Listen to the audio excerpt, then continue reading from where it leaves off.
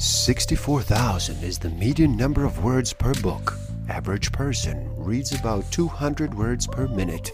Simple math will tell us that is one book in 320 minutes. To accomplish this in 7 days, numbers say you would have to read for 45 minutes a day.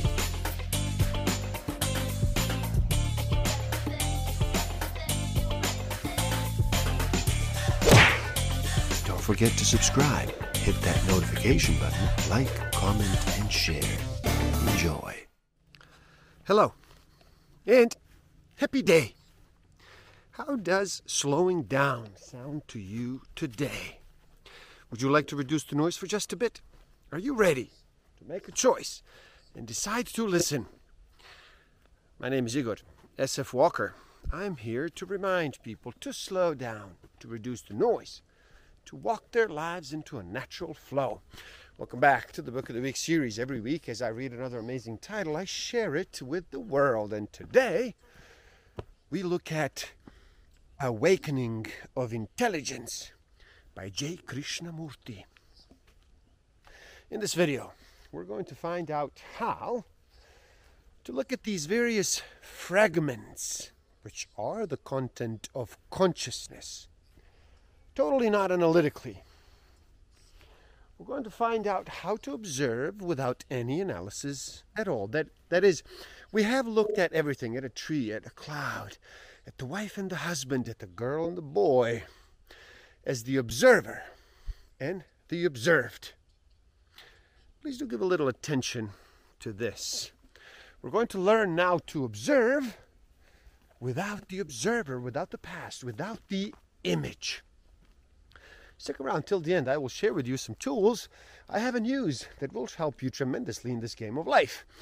Discover a way to find out what actually motivates you, what innate human need is driving all of your decisions and your behavior. I will share some tools to improve your self-awareness, social awareness, self-management, and relationship management. You have observed your anger, your greed, or your jealousy, whatever it is, as an observer looking at greed. The observer is greed. But you have separated the observer because your mind is conditioned to the analytical process. Therefore, you are always looking at the tree, at the cloud, at everything in life as an observer. And the thing observed. Have you noticed it? You look at your wife through the image which you have of her. That image is the observer. It is the past. That image has been put together through time. And the observer is time, is the past, is the accumulated knowledge of the various incidents, accidents, happenings, experiences, and so on. That observer is the past. And he looks at the thing observed as though he were not of it, but separate from it. Now, can you look without the observer? Can you look at the tree without the past, without the observer? Can you look not only at the tree, at your wife, at your husband, without the image? You know, this requires tremendous discipline. Discipline generally implies conformity, drill, imitation, conflict between what is and what should be. And so in discipline, there is conflict, suppressing, overcoming, the exercise of will, and so on. All that is implied in that word. But the word means to learn, not to conform, not to suppress, but to learn. And the quality of the mind that learns has its own order, which is discipline. When you so observe the actual what is a living thing, not a thing looked upon as dead, recognizable by the past events, by past knowledge. Where there is an observer separating himself from the thing he observes, there must be conflict. Do what you will. As long as there's a division between the observer and the observed, there must be conflict. As long as there is a division between a Muslim and a Hindu, between a Catholic and a Protestant, between the black and the white, there must be conflict. You may tolerate each other, which is an intellectual covering of intolerance. If you really see the beauty of this, that the observer is the observed, that the two are not separate, then you can observe the totality of consciousness without analysis. Then you see the whole content of it instantly. The observer is the thinker. We have given such tremendous importance to the thinker, haven't we? We live by thought. We do things by thought. We plan our life by thought. Our action is motivated by thought. And thought is worshipped throughout the world as the most extraordinary and important thing, which is part of the intellect. One has to find out whether the mind can ever be quiet, not how to make the mind quiet. So one is to go into the whole question of knowledge and whether the mind, the brain cells, which are loaded with all the past memories, can be absolutely quiet and come into quiet function when necessary, and when it's not necessary, be completely and wholly quiet.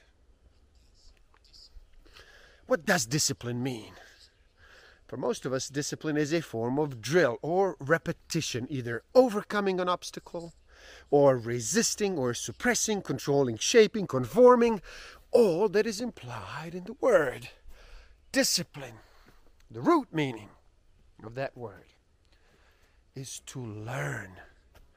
A mind that is willing to learn, not to conform, must be curious, must have great interests.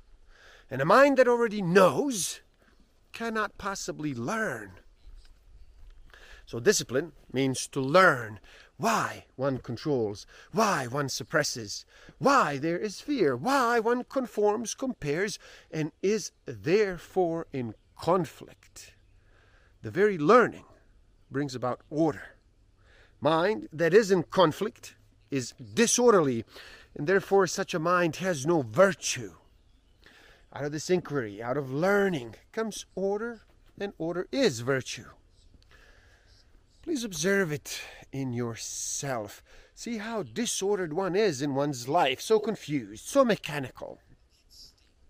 And in that state, one tries to find a moral way of living which will be orderly and sane. How can a mind that is confused, conforming, imitative, have any kind of order, any kind of virtue?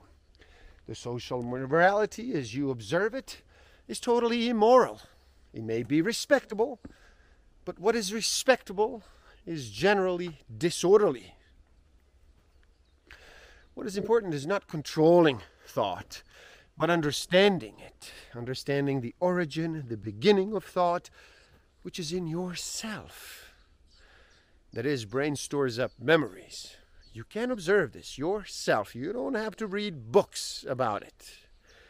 If it had not stored up memories, it would not be able to think at all. That memory is the result of experience, of knowledge, yours or the community, of the family, of the race, or so on. Thoughts spring from that storehouse of memory. Thought. When the observer who wants to change realizes he is part of what has to be changed, when? That he is in fact a thief, pretending to be a policeman to catch himself. Change through conflict. When there is an operation of will, it is a form of resistance, to overcome, to suppress, to deny, to escape. All that is will in action. That means life is then a constant battle. Simply one element in this consciousness is dominating another. There must be a radical transformation in consciousness and of consciousness. Now, how is this to be brought about? Now, that is the real question. Now that fragment, which we call superior, intelligence, intellect, reason, logic, is the product of many other fragments. One fragment has assumed authority over other fragments, but it is still a fragment. And therefore there's a battle between it and many other fragments. So is it possible to see that the fragmentation does not solve our problems? One has to be free of the idea that through will you can change the content. That is important to understand. The exercise of will is simply the tyranny of one fragment over another. To be free of will is to be free of this fragmentation. Clear up the division between the inner and the outer. The division between consciousness and its content. It has cleared up also the division between the conscious entity and the consciousness belonging to him and the various fragments. And it has cleared up the division between different contents in that consciousness. So what has happened? What has happened to the mind that has seen all this, not theoretically, but actually felt it, and says, no more will in my life, which means no more resistance in my life? The fragments disappear when they are not acting against each other. Knowledge, thinking, and ordering the thoughts as ideas. So we're asking, is virtue the outcome of planning? Obviously not. The moment your life is planned according to a pattern that you're not living, you're merely conforming to a certain standard, and therefore that conformity leads to contradiction in oneself. The what is and the what should be breeds contradiction and therefore conflict. What do you think is maturity? Does it depend on age and time? No. So we can remove that. Time, age is not an indication of maturity. That is then there is a maturity of a very learned man, the man who is highly intellectually capable. But still, no, he may twist and turn the words, so we will eliminate that. Who would you consider as a mature, right man? The man who is able to observe. But wait, obviously the man who goes to churches, to temples, to mosques is also out. So is the intellectual, the religious, and the emotional. We should say, if we eliminate all that, maturity consists in being not self-centered. Not me first and everybody else second, or my emotion first. So maturity implies the absence of the me, fragmentation, to use a better word. Now, how would you appeal to that man? And to the man who is half one and half the other, me and not me, who plays with both. And the other one who is completely me, who enjoys himself. How do you appeal to these three? The man who's completely me, there is no awakening in him. He's not interested. He won't even listen to you. He will listen to you if you promise him something, heaven, hell, fear, or more profit in the world, more money. But he will do it in order to gain. So the man who wishes to gain, achieve, is immature. Put it in any way you like. Put it in stories, cover it in pills, sweet pills. But he's not going to change the me. If he does, he comes to the middle. The me and the not me. This is called evolution. The man who is the lowest reaches the middle. Does order depend on the administration of the law, on the authority of society according to its culture and environment? Or does it depend entirely on the human being, on each one of us, the way we live, the way we think, the way we act in our relationship with one another? Living as a human being in a destructive, chaotic, violent world. How am I, or how are you, going to bring about order? Does that order depend on you or on the politician? Does it depend on you or on the priest or on the philosopher or on a utopian ideal? If you depend on the priest, on the politician, on a theory, on a belief, or on an ideal, see what takes place. You are then conforming to a pattern set by the politician, by the theorist, by an utopian ideal. Hence, there is a conflict between what you are and what you think you should be. And that conflict is part of the violence, this disorder. So, can you perceive that order in society can be brought about only by you and nobody else? We are responsible for that order by our conduct, by our thoughts, by our way of life, the whole of it. And there you have it. Awakening of intelligence. Please do help out. It is easy. Simply like this video so more people can enjoy it. Share it too and spread the word. Leave a comment and share your thoughts. Subscribe to my channel and stay up to date. And the link to this book is in the description below. Buy it. Read. Never stop learning, especially learning about yourself and nature.